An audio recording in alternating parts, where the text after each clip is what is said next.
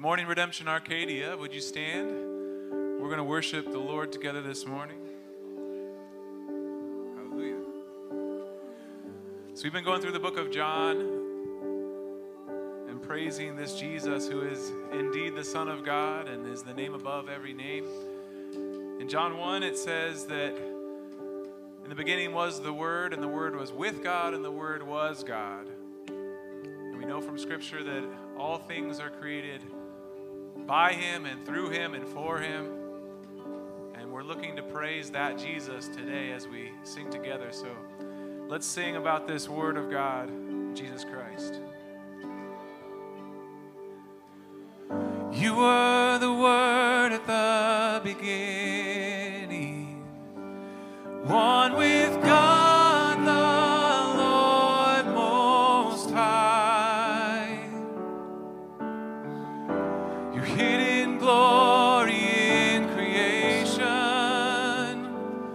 now revealed in you are Christ. What a beautiful name it is. What a beautiful name it is. The name of Jesus Christ, my King. What a beautiful name it is. Nothing compares to this. What a beautiful name it is. The name of Jesus.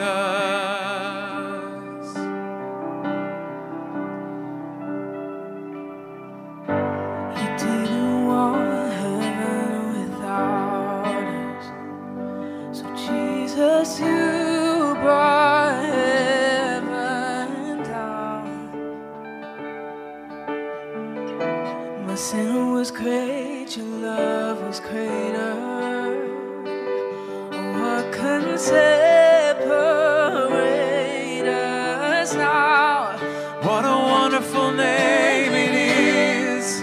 What a wonderful name it is. The name of Jesus Christ, my King.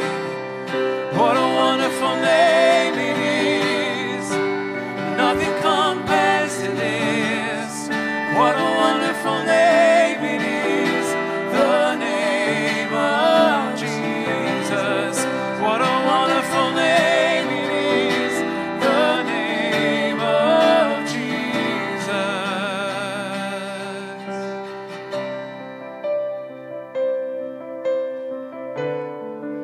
So wonderful, so powerful, we reign. We praise you, oh, we praise you, Lord.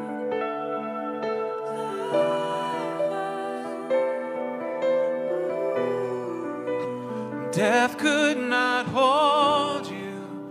The veil far before you. You silenced the boast of sin and grave.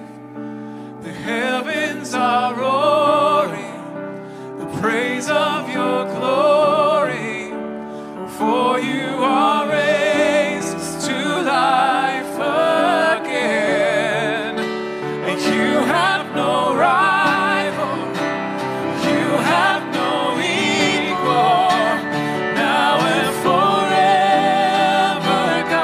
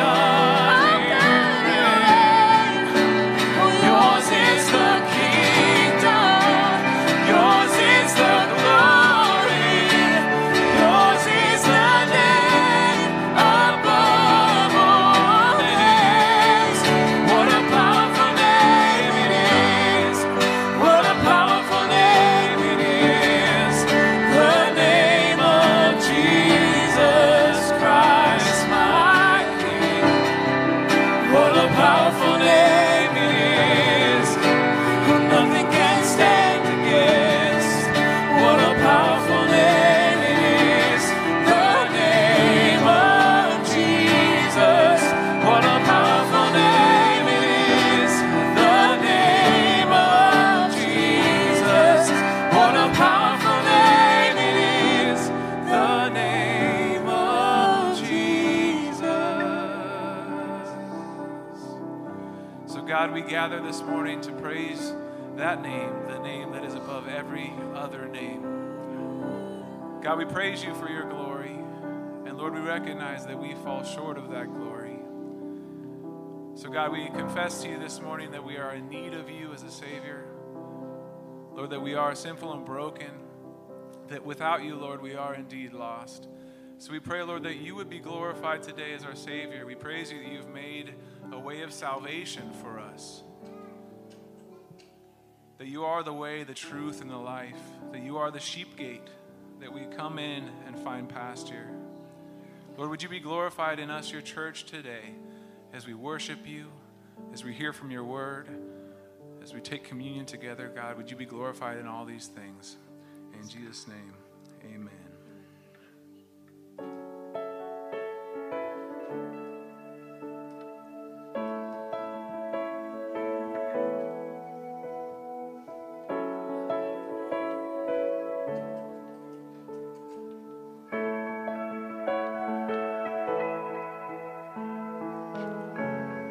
God of Abraham, you're the God of covenant, of faithful promises. And time again, you have proven you do just what you say. Though the storms may come and the winds may blow, I'll remain steadfast and let my heart learn when you speak a word, it will come to pass. Great is your faithfulness to me. Great is your faithfulness to me. From the rising sun to the setting same, I will praise your name. Great is your faithfulness to me.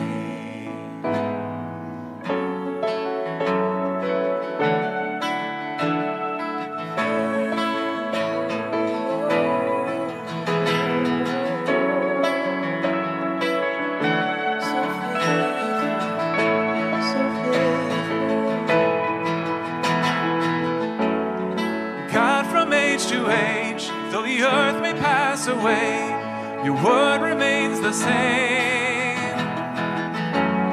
Your history can prove there's nothing you can't do. You're faithful and you're true.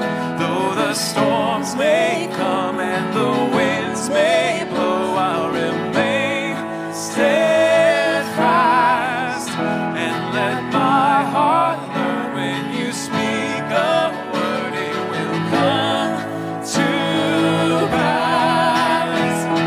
Great is your faithfulness to me. Great is your faithfulness to me. From the rising sun to the setting same, I will praise your name. Great is your faithfulness to me.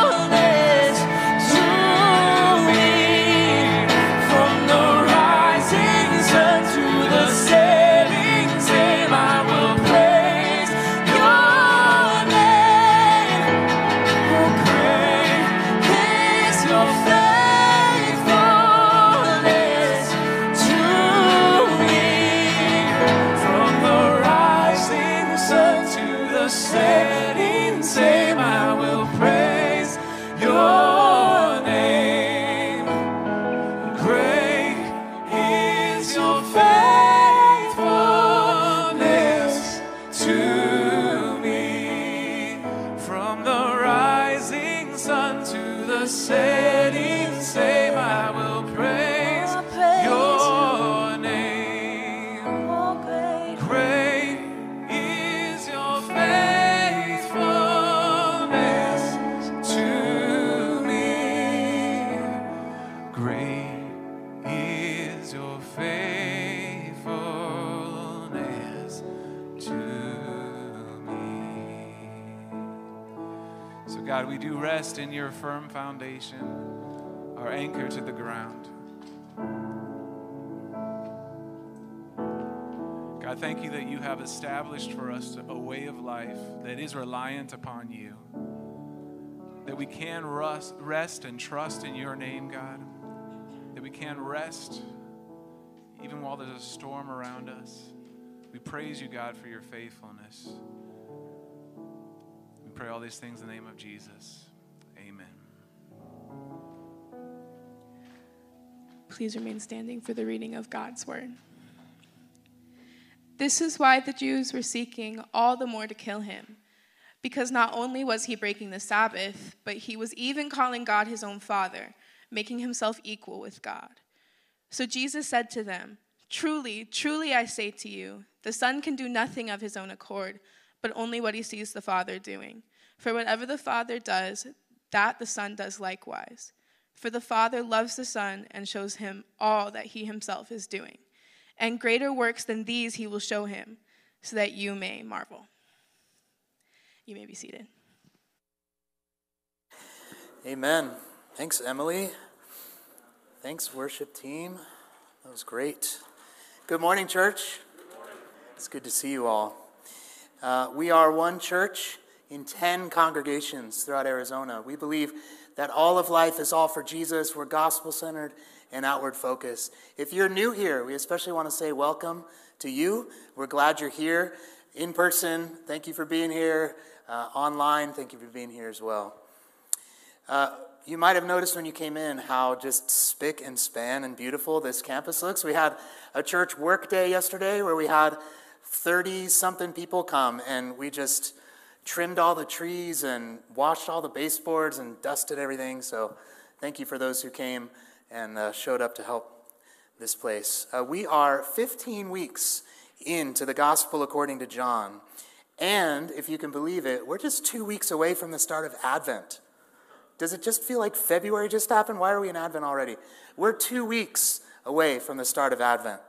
Advent this year, we're calling Come and See. Come and See, which stands as an invitation for those who are not new in the faith, who have done this Christmas thing year after year. The invitation remains, come and see this story of the birth of Jesus. And for those who have never put their faith in Jesus, come and see. Come and see who he really is. On December 24th, Christmas Eve, we are doing 3 services.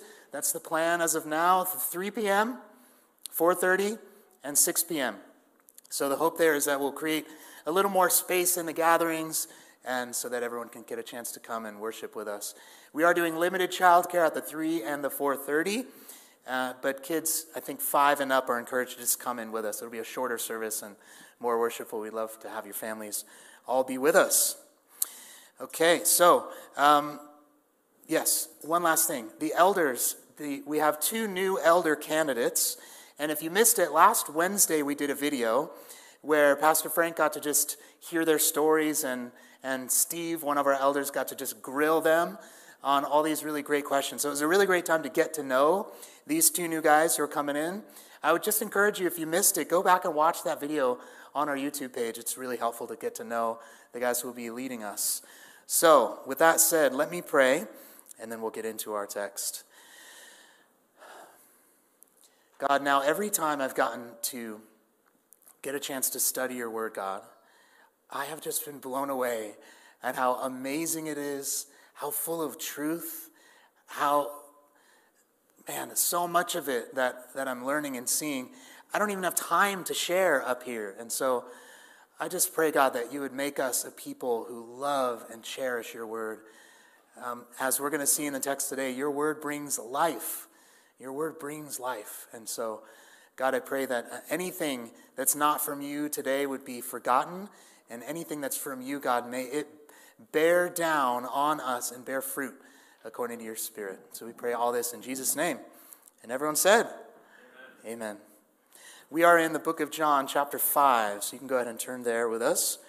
We'll be making our way from verse 18 all the way to 29. So just to catch us up, last week we heard the story of a man who was healed. And Jesus healed this man, and he did it, dun dun dun, on the Sabbath, which is a problem. That was a problem. He was breaking the Old Testament law of Sabbath. So he healed that man, he got up and walked, and then Jesus sort of did this fading into the crowd thing that he does, avoiding the spotlight. Well, that man came to the temple, and they showed the Jewish leaders. He showed them, and what was the first thing they said to him? You picked up your mat. You shouldn't be picking up your mat on the Sabbath. They entirely missed the miracle for the law breaking that happened, right? Now, apparently, eventually, the Jews found Jesus in the temple. And now in our passage today begins what's been called the first trial of Jesus. He stands accused. And here he's giving the first part of his defense. So here, we read this verse last week, but verse 18 really acts as a hinge between earlier chapter 5 and later chapter 5. We got the story of the man that was healed, hinge 18, now into Jesus' defense. So let's start by reading verse 18 again. This was why the Jews were seeking all the more to kill him. Notice right away, we're 5 chapters into the Gospel of John, and already the Jews were seeking to kill him. They're not just offended here. They're not just annoyed. They're actively plotting, okay, how do we kill this guy? How do we kill this guy? Why? Because not only was he breaking the Sabbath, but he was even calling God his own Father, making himself equal with God. Which is a problem. If you make yourself equal with God, that's a problem if it's not true. That's a problem if it's not true. But in Jesus' case, it was true. Now, we know they're already plotting to kill Jesus, and we know, spoiler, they're eventually successful. They do accomplish this plot that they're beginning here.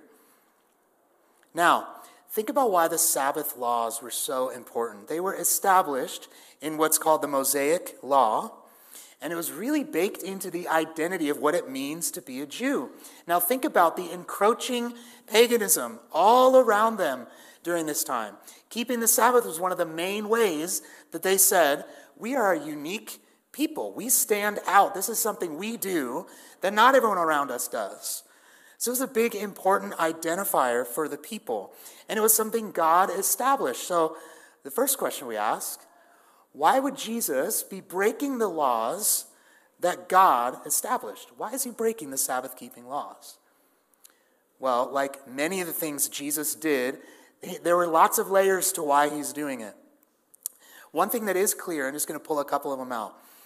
He is seemingly fulfilling the Mosaic law with the arrival of a new covenant in his blood. He's changing the game. It's also clear that Jesus is revealing something of the hearts of his accusers here. By elevating the importance of the heart of the behavior without lowering the importance of the works. But he's showing the heart matters. And this was a big theme with Jesus' ministry. And we don't have to look back very far to see. Look at the man who was just healed. The very first thing the Jewish leaders said was not, oh, wow, you're healed. This is crazy. It was, you picked up that mat, didn't you? And he said, yeah, I did. You shouldn't be picking up that mat. They entirely missed it. They missed the miracle for the law keeping. That's a problem. Jesus is exposing that. Now for us, we can ask, okay, so if Jesus is breaking the Sabbath-keeping laws, what does that mean for me? Do I have to keep the Sabbath? Is that something I should be doing? What even is the Sabbath? Well, the Sabbath historically is a 24-hour period in which we joyfully abstain from work. Ecclesiastes 1:8 talks about this. All things are full of labor, You can't express, you can't complete the work that there is to do in the world, right? Any homeowners know this. Any adults know this. There's always work to be done. So we reflect as Christians the pattern that God gave us to rest a day, because we're not valued based on what we accomplish, but who we are in Jesus. Man, that's powerful. So it's the wrong question to ask, do I have to keep the Sabbath? The right way to think about it is that we get to keep the Sabbath. What a gift that is. And what a source of life. Now think about this, like the Jews at the time. Think of how countercultural it is for a Christian to say, I'm going to take one day a week and I'm not going to work. Paid work or unpaid work. I'm going to put it all to the side for one day. Now, it is for resting, doing things that are fun, right? But it's so much bigger than just binging Netflix shows. It should include elements of worship and all that. It's a really life-giving rhythm. Now, okay, so I'll just say, if you want to know more about that, come talk to one of the pastors. We would love to sit down with you and help come up with a plan for how to keep the Sabbath. All right, I'll leave that there. Jesus' accusation, again, is that he broke the Sabbath laws and that he claimed to be one with God. And his defense comes in three main parts, which we'll cover this week and next. This week, we're covering up to verse 29, where Jesus is going to today clarify his agency to God. We'll talk about that word, and his granted authority over life and judgment. And next, up to verse 40, since Jesus is on trial, he's going to bring witnesses who can validate his claims. This we'll cover next week. And up to verse 47, also next week, Jesus moves from defense to prosecution, instead describing the root problems of his opponents. Now, in Jesus' response, in verse 19, right away, he uses this phrase that we saw in his very first words in chapter 1. He says, truly, truly. You see that? Now, literally taken, it says, amen, amen. That's what Jesus is saying. Amen, amen, and then continues his sentence, which is unique. It doesn't actually appear in any other Jewish texts. It seems to be Jesus' unique Aramaic teaching style, which is so cool to see his little affectations coming through. But it's really significant. So they use that word, amen, similar to how we do. To end a corporate prayer, everyone in agreement says, amen, let it be so. Yes, we agree. So by using it at the beginning of a sentence and twice, Jesus is emphatically saying, this is true. This is true. What I'm about to say is true. Even one commentator said, I know from firsthand experience, this is true. So every time Jesus says truly, truly, it should be a clue to us to perk up our ears and go, okay, there's something here Jesus really wants me to hear. What is it? Okay. Now we're going to read verses 19 all the way through 23. So read along with me. It'll also be up on the screens. So Jesus said to them, truly, truly, I say to you, the Son of Man can do nothing of his own accord, but only what he sees the Father doing. For whatever the Father does that the Son does likewise. For the Father loves the Son and shows him all that he himself is doing. And greater works than these will he show him, so that you may marvel. For as the Father raises the dead and gives them life, so also the Son gives life to whom he will. For the Father judges no one, but has given all judgment to the Son, that all may honor the Son, just as they honor the Father. Whoever does not honor the Son does not honor the Father who sent him. There's a term used back then that would have been familiar to those hearing Jesus. It was the concept of an agent, acting as an agent for someone else, usually on behalf of a king. Now, this isn't a 007 kind of agent, as cool as that sounds. More like a representative. But not just a representative, actually someone who's able to fully speak and act on behalf of the king. So the king would use that to broker deals and establish treaties and things like that. Now, so think about an agent of a king really has to know the king if he's going to speak on his behalf, right? Really has to know the king. And the king has to really trust the agent, that they're going to act rightly on behalf of the king. This is the point Jesus seems to be making here, is that he is God's divine agent to the world. So Jesus is not just following God's example, but acting as him, in step with him, presently, continually. And more than that, Jesus is making a pretty overt claim. I am God here. Because of who he is, Jesus can do what only God does. That's what he's saying. So think about how the audience would have heard that at the time. This is why the argument, the saying, I can accept Jesus, like I'm cool with him because he was all about love, right? He's a pretty cool guy, right? But the God of the Old Testament, I don't know. He seems pretty harsh, pretty judgmental, pretty angry. I don't know if I can get behind the God of the Old Testament, but Jesus is cool. That argument doesn't work. Look at Jesus' words. I do what the Father does. I do what the Father does. There's not Old Testament God and New Testament God. There is God. And Jesus is saying, I am one. So he's saying, God's working on the Sabbath. He's using this argument. God's working on the Sabbath, and so do I. Jesus is saying that. So the Jewish leaders at the time would have had this concept that God doesn't rest on the Sabbath. He doesn't need to rest like we need to rest. They know that. It's evident because the rains still fell on the Sabbath days. Babies were still born on the Sabbath days. The universe itself didn't implode on Sabbath days. So God must be working. They had a clear concept of that. It was self-evident. Jesus is tapping into that. He's saying, you know how God works on the Sabbath, right? And you go, yeah, totally, yeah. God works on the Sabbath. He's saying, well, I'm doing what he's doing. I'm doing what he's doing. It reminds me how lately Eleanor, she does what I do. If I'm outside working on we have a pop-up tent trailer thing. I was repacking the bearings in the axle, which is a greasy, messy job. But when I use the grease gun, she wants to use the grease gun. When I'm repacking the bearings, she wants to repack the bearings. She does what I do.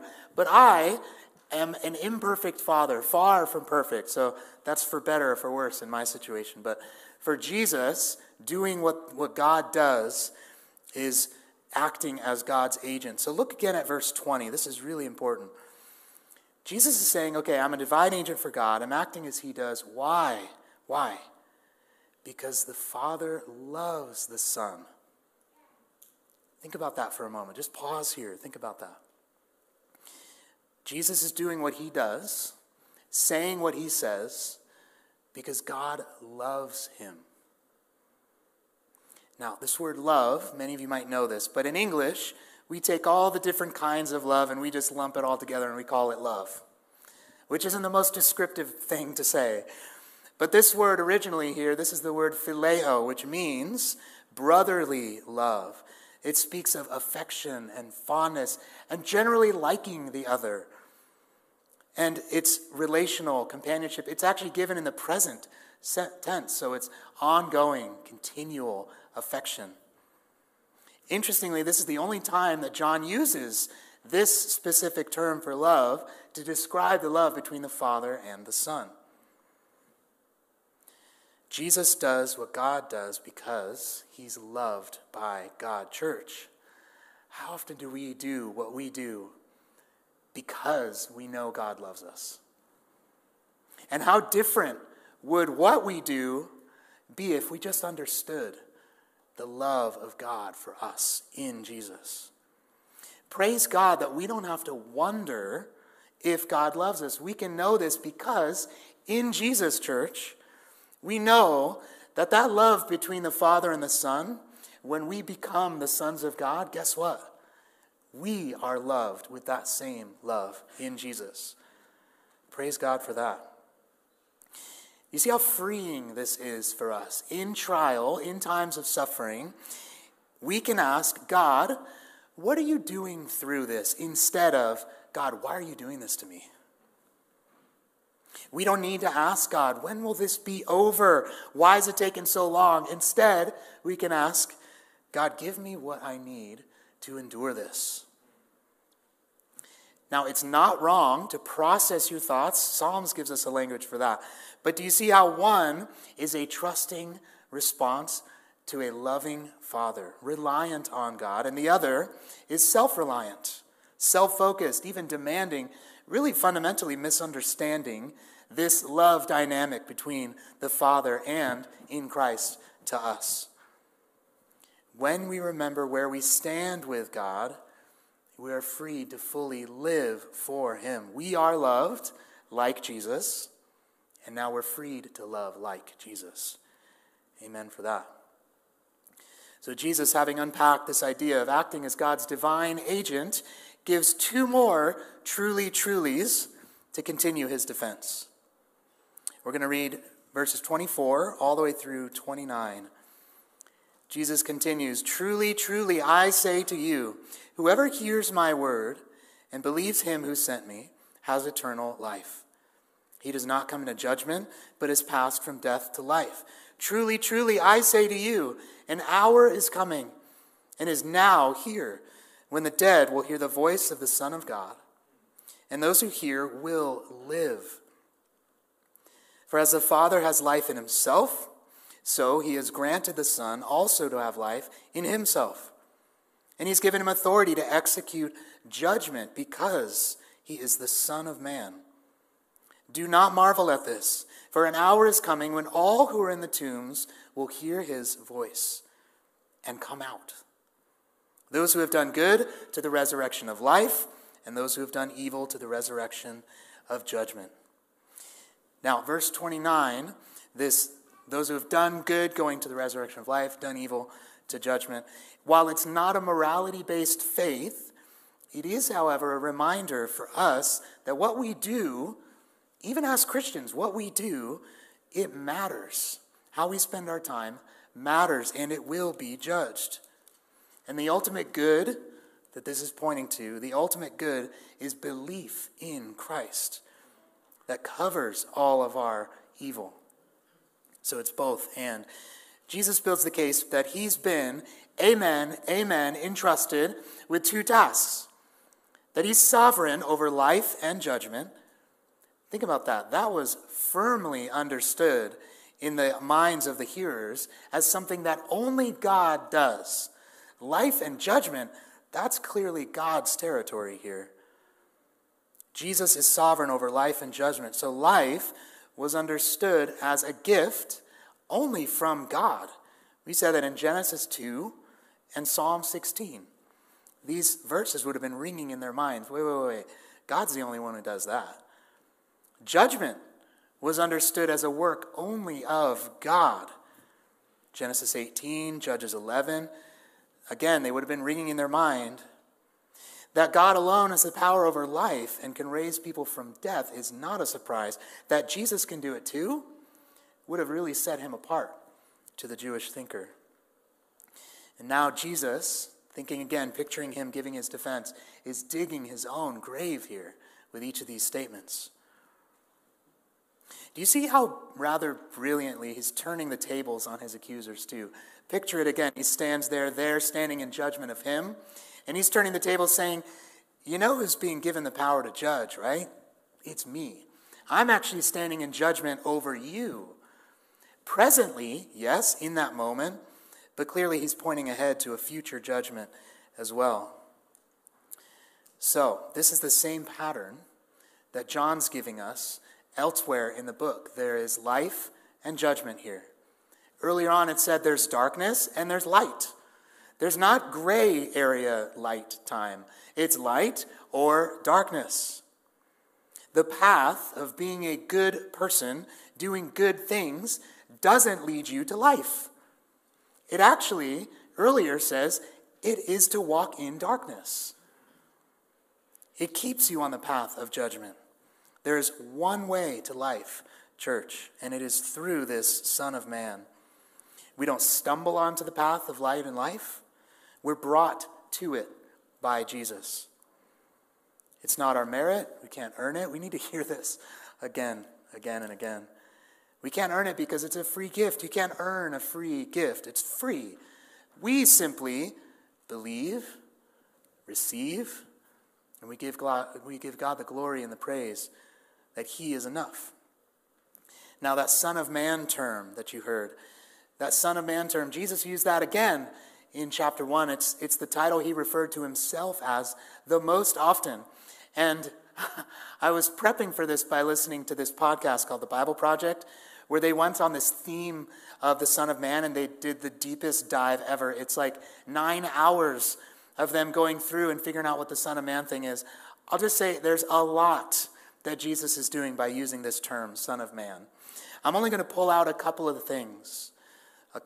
So, if you remember back in chapter 1, by using this Son of Man title, Jesus is simultaneously avoiding unhelpful and premature titles while redefining and fulfilling what that title actually even means.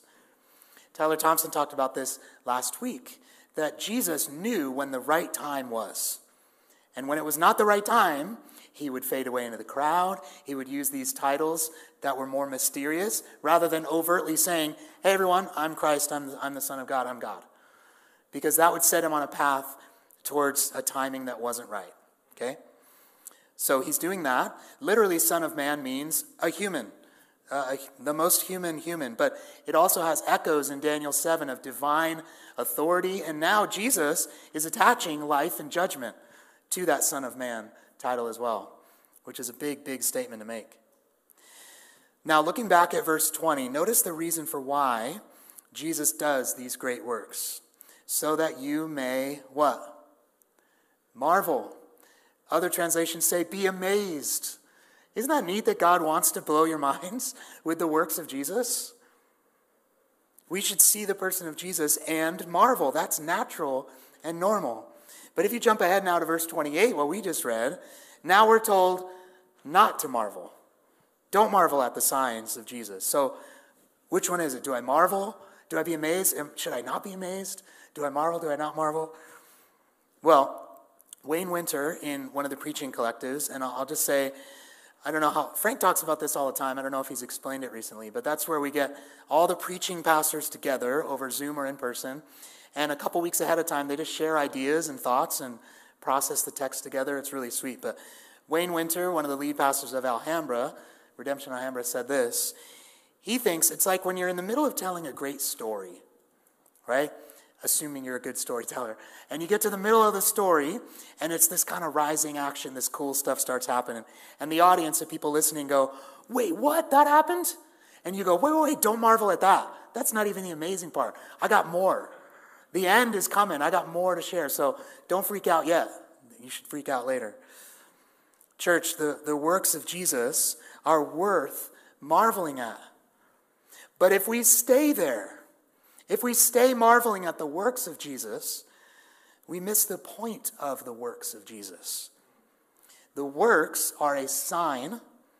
The words are an invitation to know and be known by this Jesus, to find life.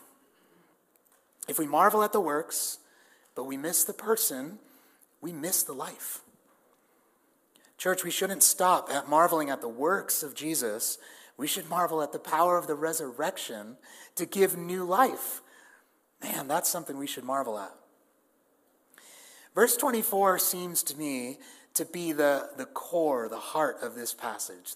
The second truly that Jesus gives is what I think he has for us today to hear from him. To truly, amen, hear from Jesus. Verse 24, let's read it again. Truly, I say to you, whoever hears my word and believes him who sent me has eternal life. He does not come into judgment, but is passed from death to life. Church, for those struggling with assurance today, this is hope. What does it say to have life in Christ? Believe. Believe that the words of Jesus are good and true, and you have life. Belief in Jesus has immediate consequences, and consequences in the positive sense. It also has future consequences. Life or judgment awaits us. And truly, Jesus' words are life. And Jesus knew these statements would get him killed. But there's no other way. There was no other way. Clearly, his mission was to give life. And he knew the only way Jesus could give us life is if he gave his life for us. The only way Jesus could give us this life is if he gave his life for us. And in that act, when he gave his life was made available for all, given for all, if we just believe and follow him and find life in him. Again, I've been working through this with my daughter Eleanor as she kind of comes to the conclusions of faith and trusting in the gospel slowly. This is as simple as it is. I just point to these words and go, look, believe Jesus and you have life.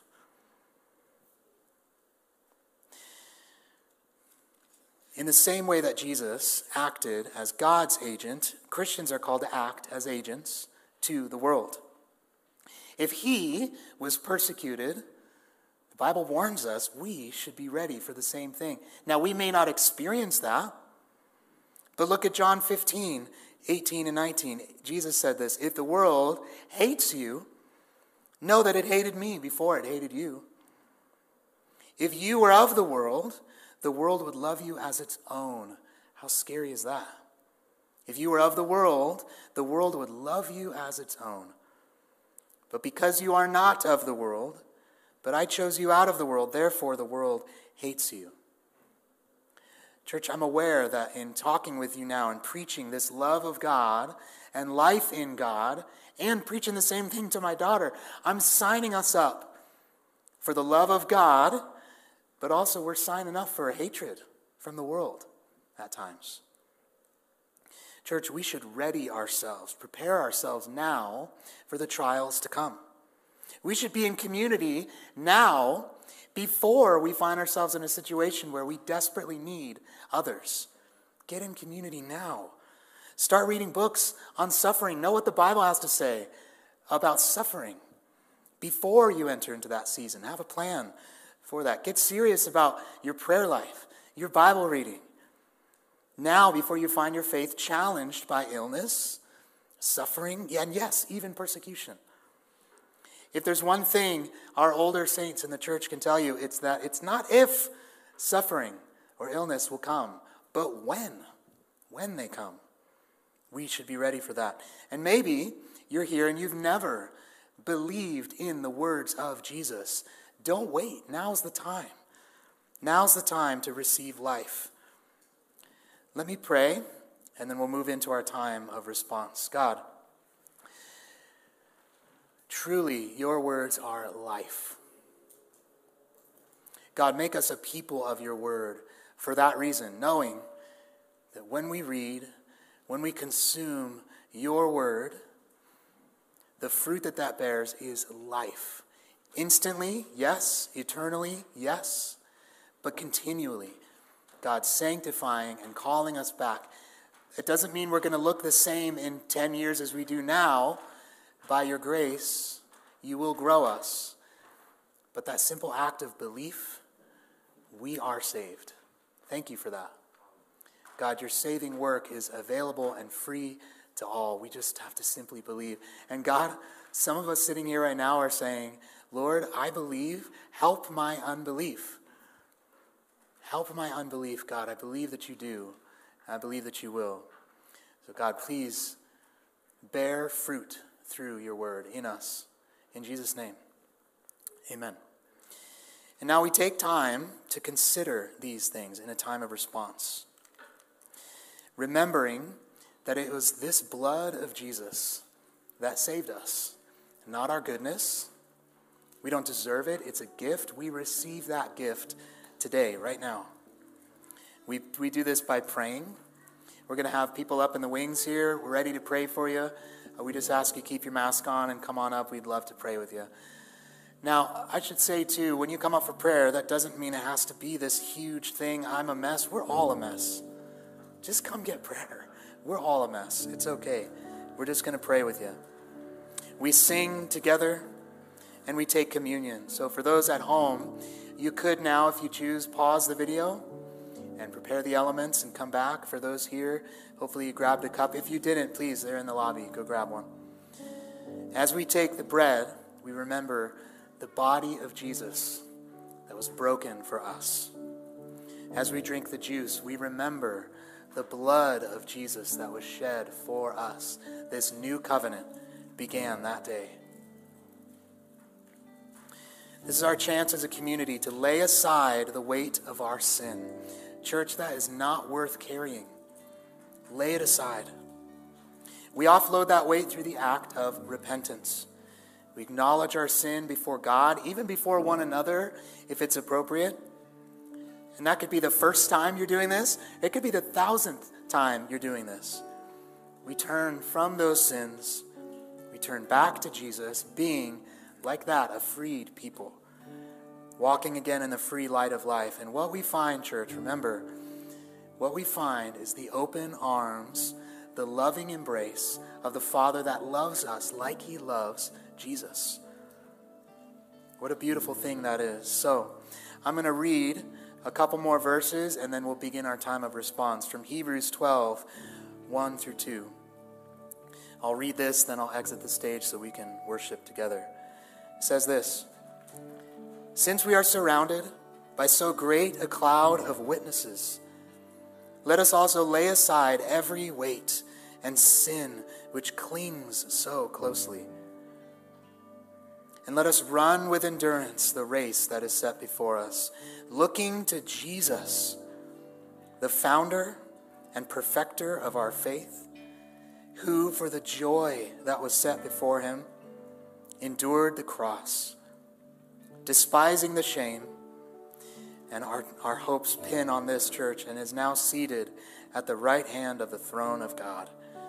Amen. Let's sing together.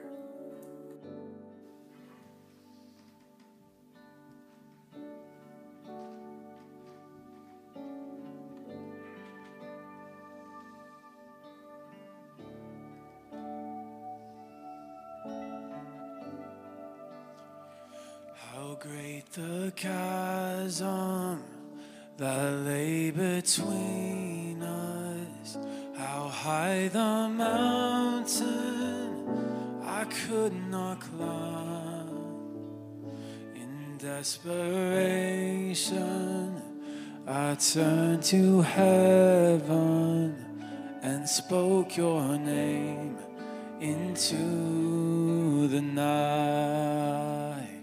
Then through the darkness, your loving kindness tore through the shadows of my soul. The work is finished, the end is written. Jesus Christ, my living hope.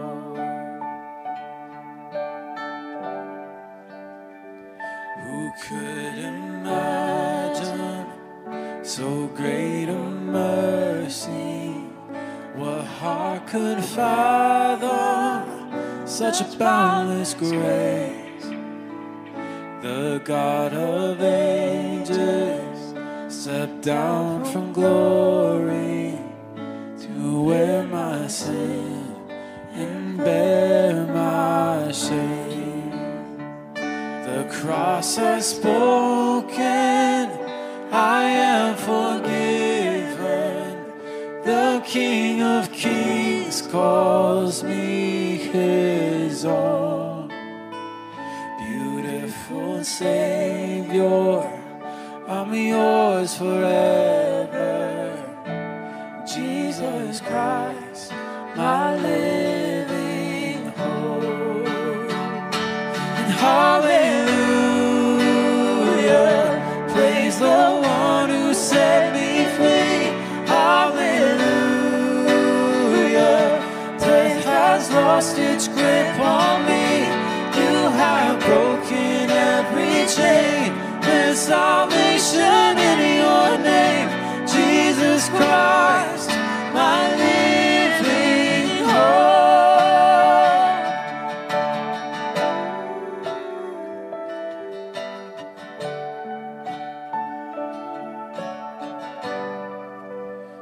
And then came the morning that sealed the promise. Your buried body began to breathe. Out of the silence, the roaring lion declared the grave has no claim on me. Then came the morning that sealed the promise. Your buried body began to breathe. Out of the silence, the roaring lion declared the grave has no claim on me. Jesus, yours is the victory.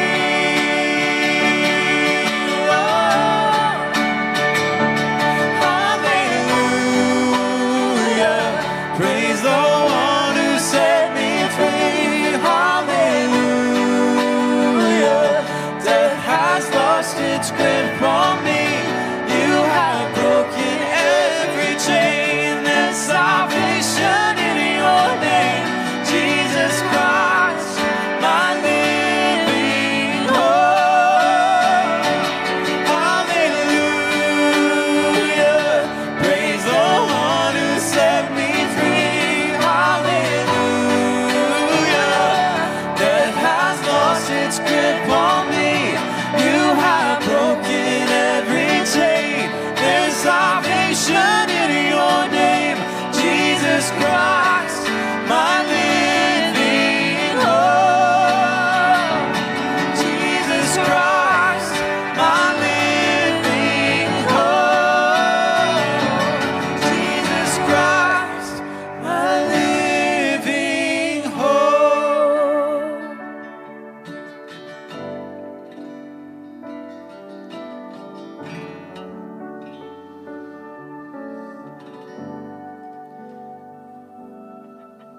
Amen. We wanted to leave time this morning to sing an extra song. So we want to worship this Jesus and this amazing grace that we have found in him. So let's sing together.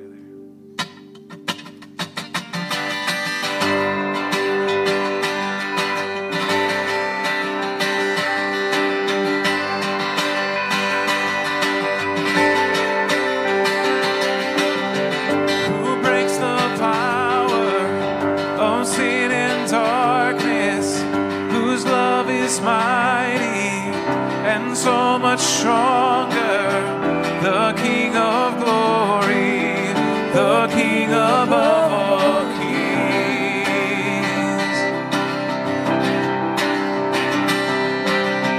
who shakes the whole earth with holy thunder and leaves us breathless in awe and wonder, the King of glory, the King above all kings.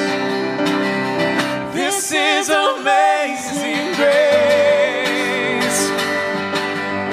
This is unfailing love,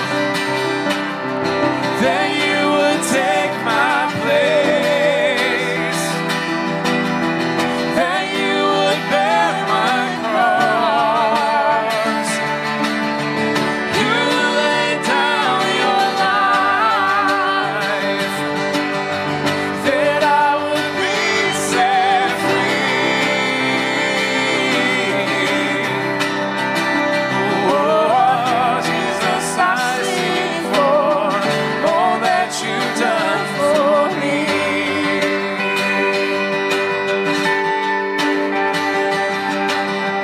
Who brings out chaos back into order, who makes the orphan a son and daughter, the King of glory, the King of glory, who rules the nations with truth and justice, shines like the sun in all of its brilliance, the King of glory, the King above all kings.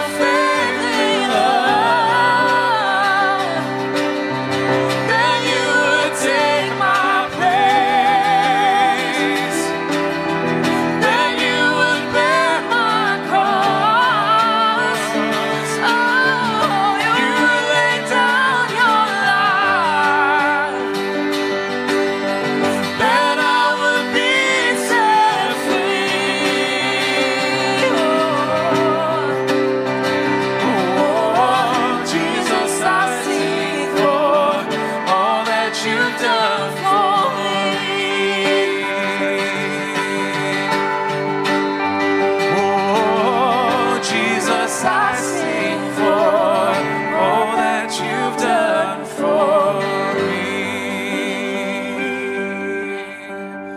Amen. Amen. Yeah, let's thank the Lord. So to send us out as our benediction and sending prayer, I'm going to read from 1 Thessalonians 5, 23 through 24. May God himself, the God of peace, sanctify you through and through. May your whole spirit and soul and body be kept blameless at the coming of our Lord Jesus Christ. Church, the one who calls you is faithful, and he will do it. Let's go live all of life, all for Jesus. We'll see you next Sunday.